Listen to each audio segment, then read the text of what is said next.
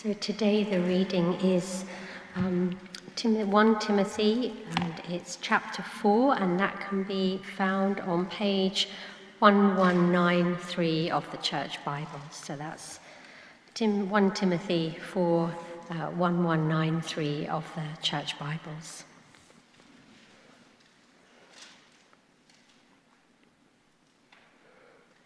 The Spirit clearly says that in later times some will abandon the faith and follow deceiving spirits and things taught by demons. Such teachings come through hypocritical liars whose consciences have been seared as with a hot iron.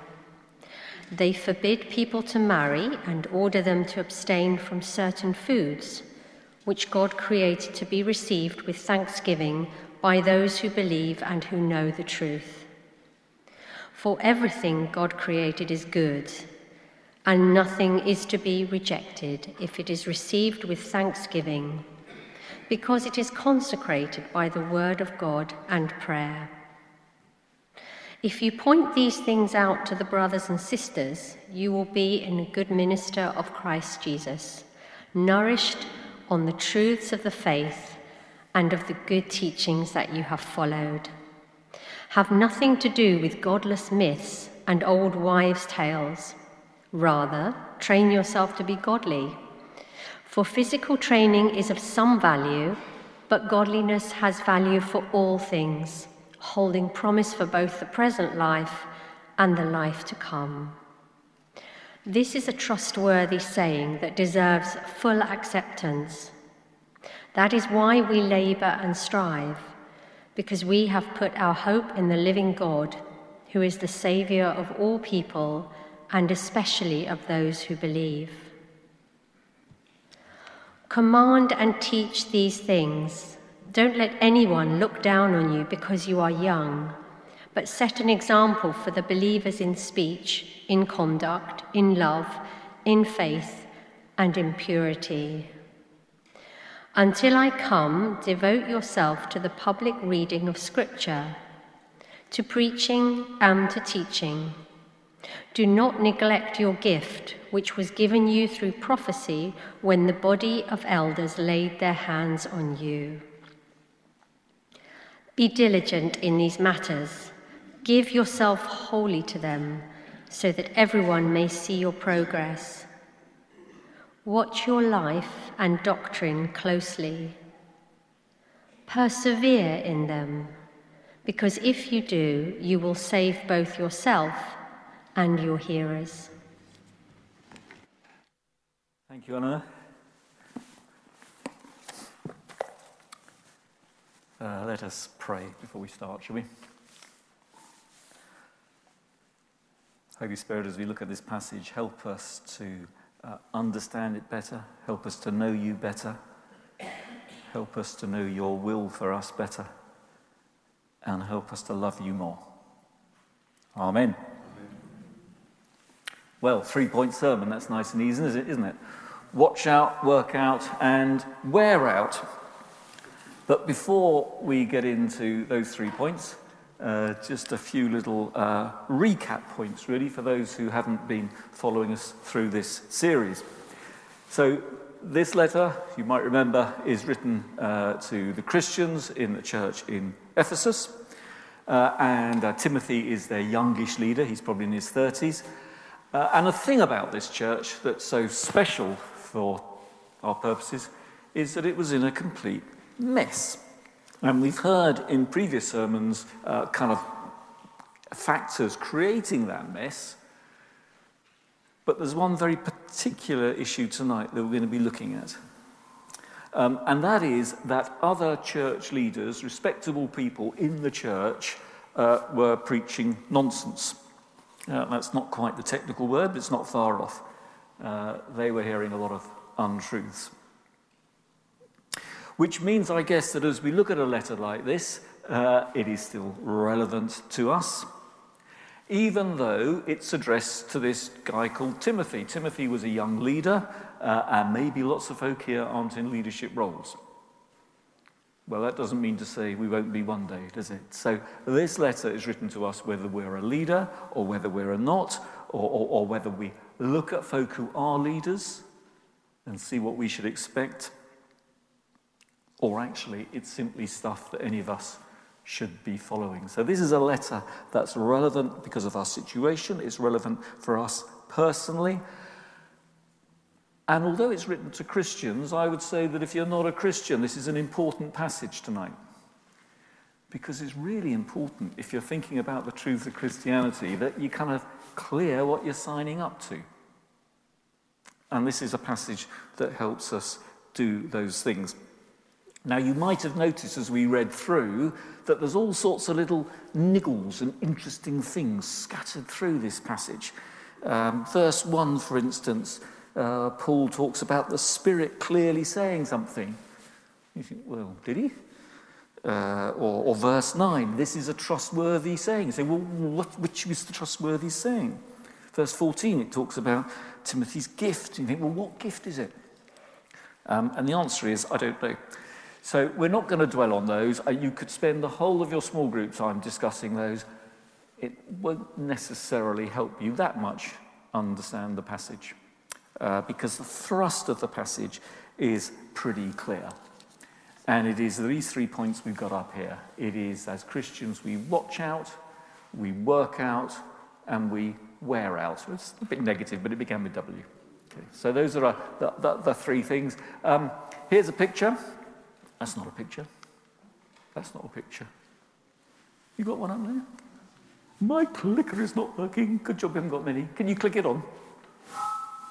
Oh, not that one, that one. There we are. Now, I have been told not everybody can see pictures, so feel free to move to the front. There's plenty of places down here if you can't see the picture from the back, if that's a problem for you. There are spaces here. This is a 17th century Dutch landscape. It's the closest I could get to Germany, Julianne. And it's called the Watchtower. And in fact, it's called the Square Watchtower. Apparently a square watchtower is unusual.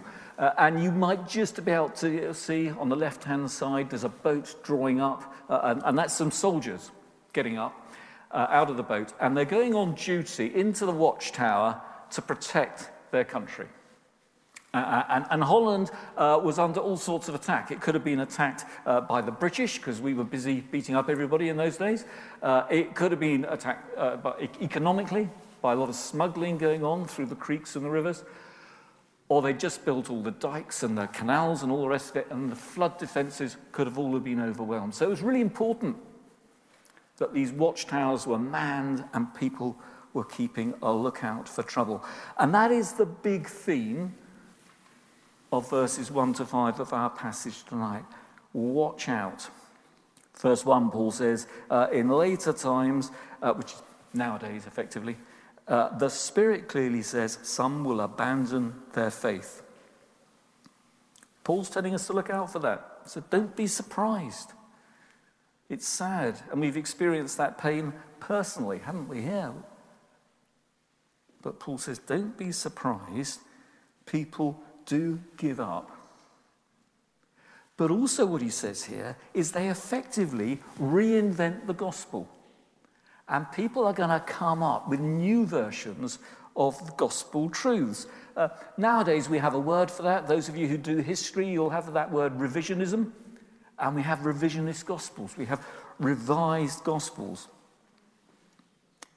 But notice what Paul says here. Verse 2, he says, these folk who preach this sort of stuff are hypocritical liars, and they're following deceiving spirits and things taught by demons. And we tend to take these sort of disputes in churches, differences of opinion. Well, fundamentally, Paul's saying when it distorts the truth of the gospel, this is demonic.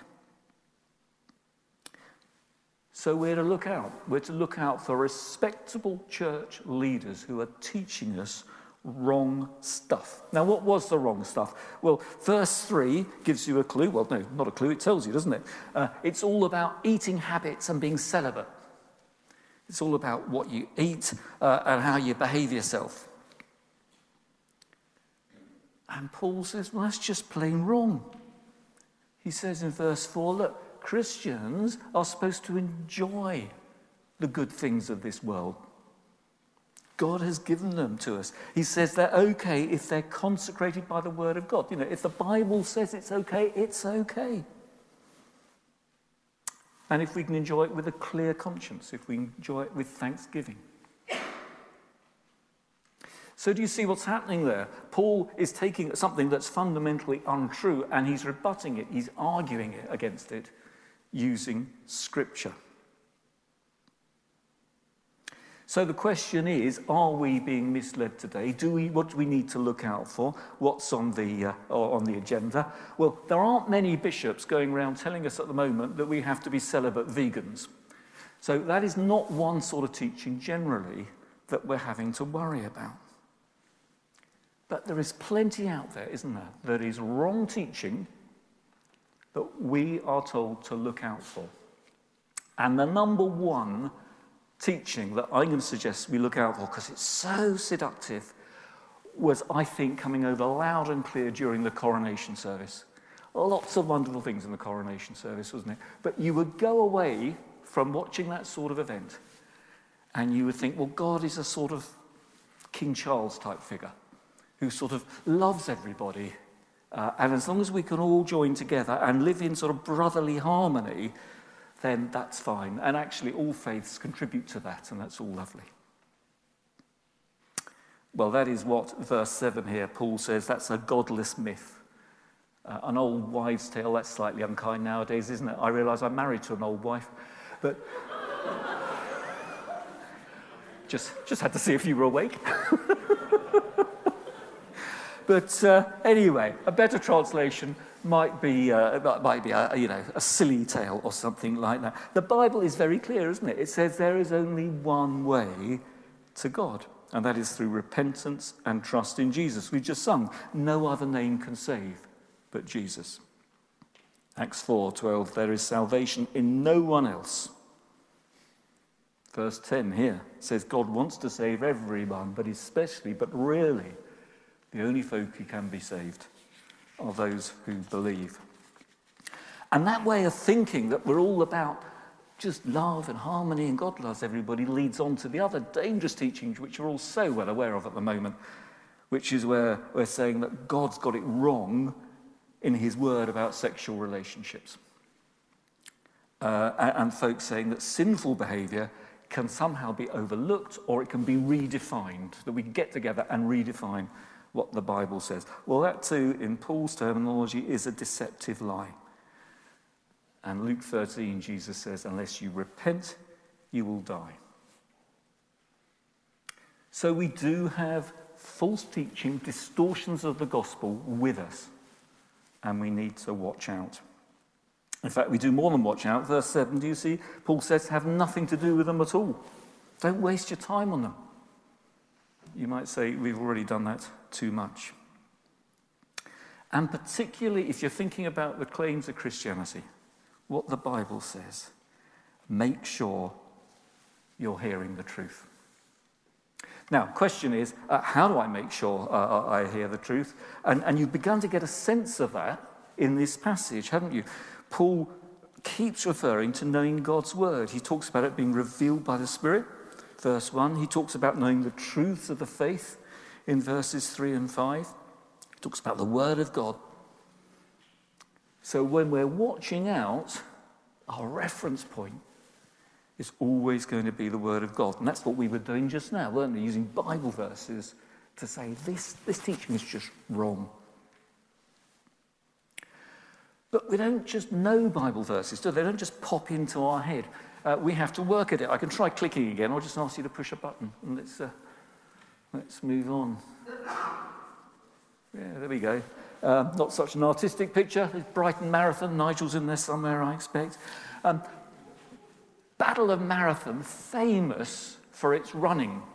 I got bogged down preparing this sermon, watching YouTube videos about the Battle of Marathon, which was a bit of a waste of time. Quite interesting, but a huge amount of running going on.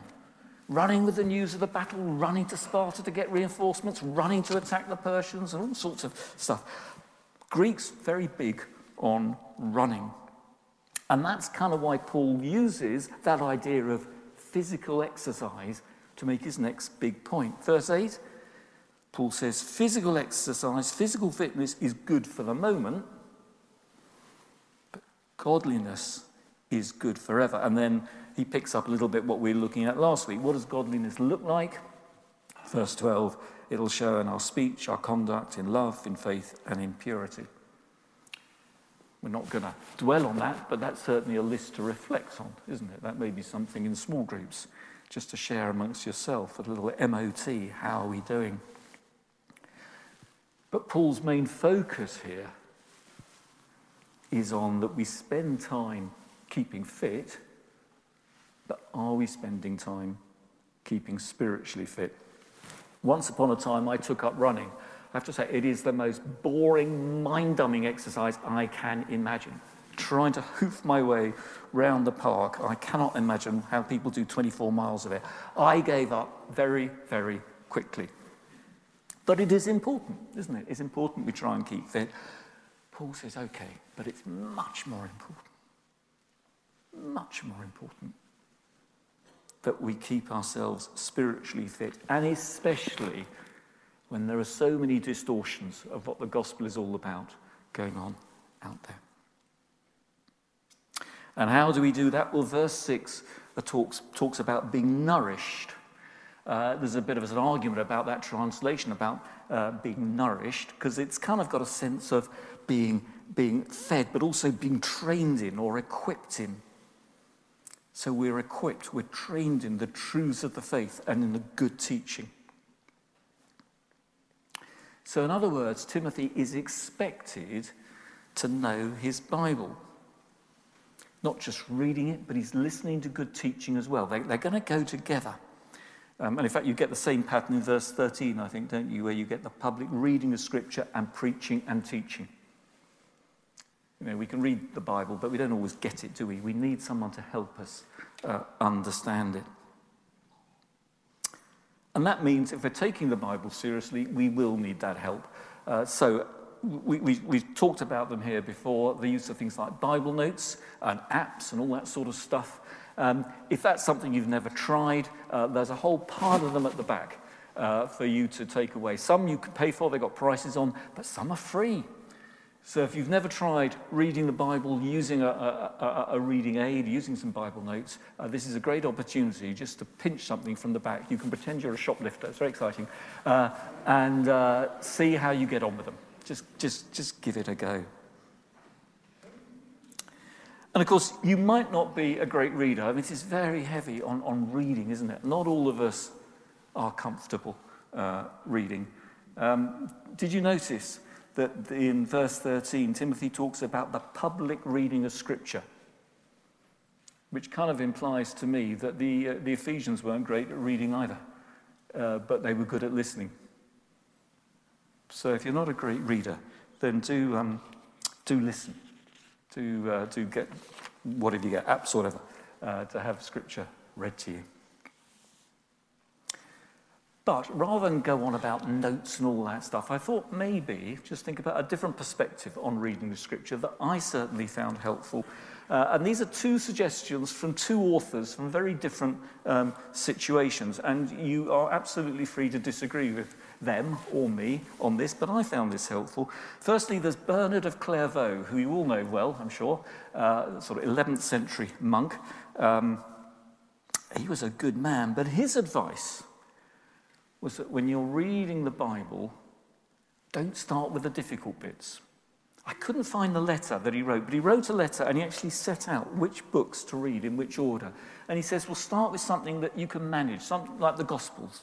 Start with the Gospel, not John. Start with the Gospel. Read that. If you come across something that's too difficult, well, just park it and keep reading. And he says, start with the Gospels and then build up through the more complicated books. He says, actually, finish with the Song of Songs. So start with the simple stuff and end up, he says, reading the Song of Songs. And then 1,000 years after him, Philip Yancey comes along. And he says something a little bit similar. He says, look, you need to read the Bible, but to understand it, He says, try reading, or perhaps watching, good stories. He says, look at stories that are going to involve you emotionally in the tales of grace and redemption. He says, because commentaries are never going to engage your emotions. Use good authors. So he talks about reading Tolstoy and C.S. Lewis and Tolkien. Now, I have to admit, I hate hobbits. So I am not a fan of hobbits. I think they carry TB probably, but never mind.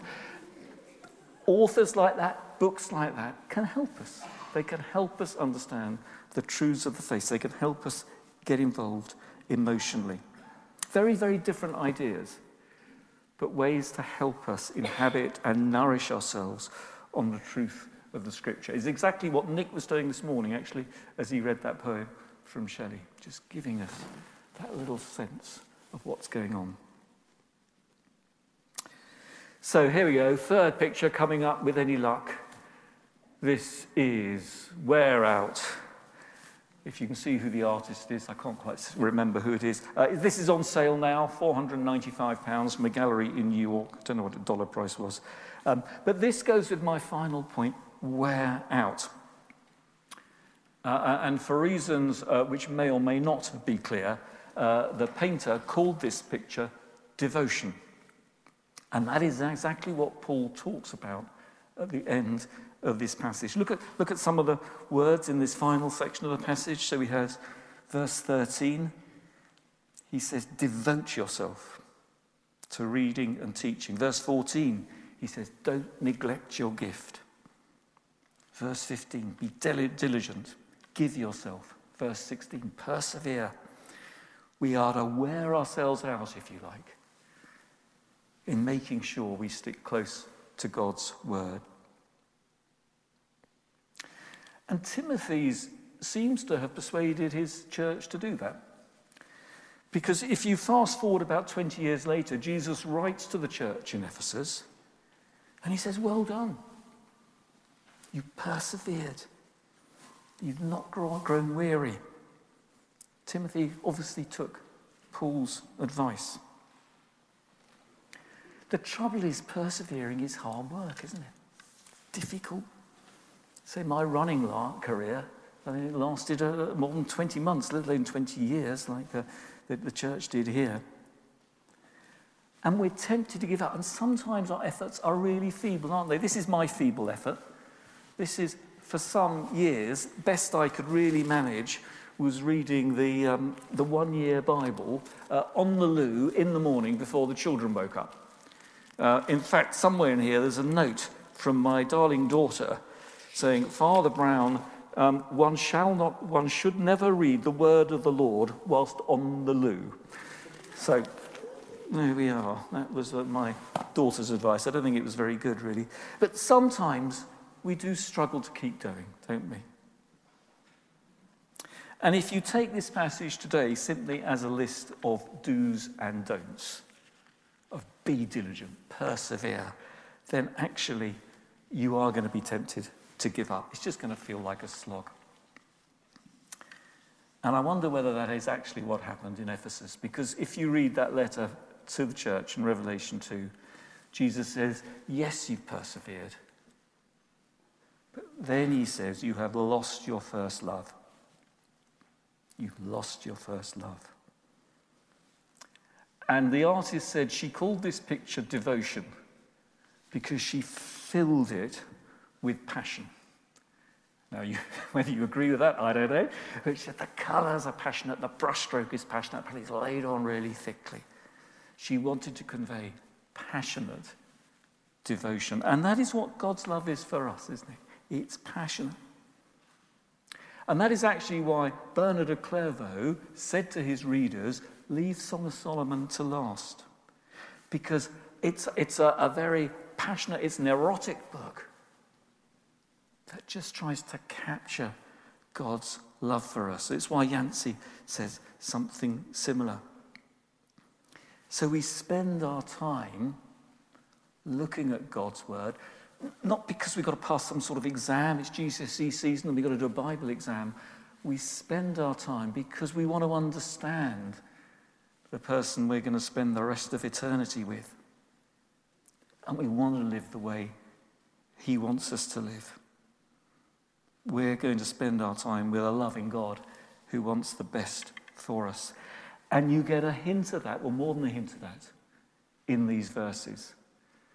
So if this feels like a list of commands, just look at verse 8. Promises a fulfilled life now and forever. Verse 10 says, we have put our hope in the living God who saves those who believe in him. Verse 16 offers us this life of eternal safety. And so we devote ourselves to him. We watch out, we work out, and we wear out. And we do that because this is how Song of Solomon describes God's love. He says, my lover is mine. He has taken me into his banquet hall, and his banner over me is love.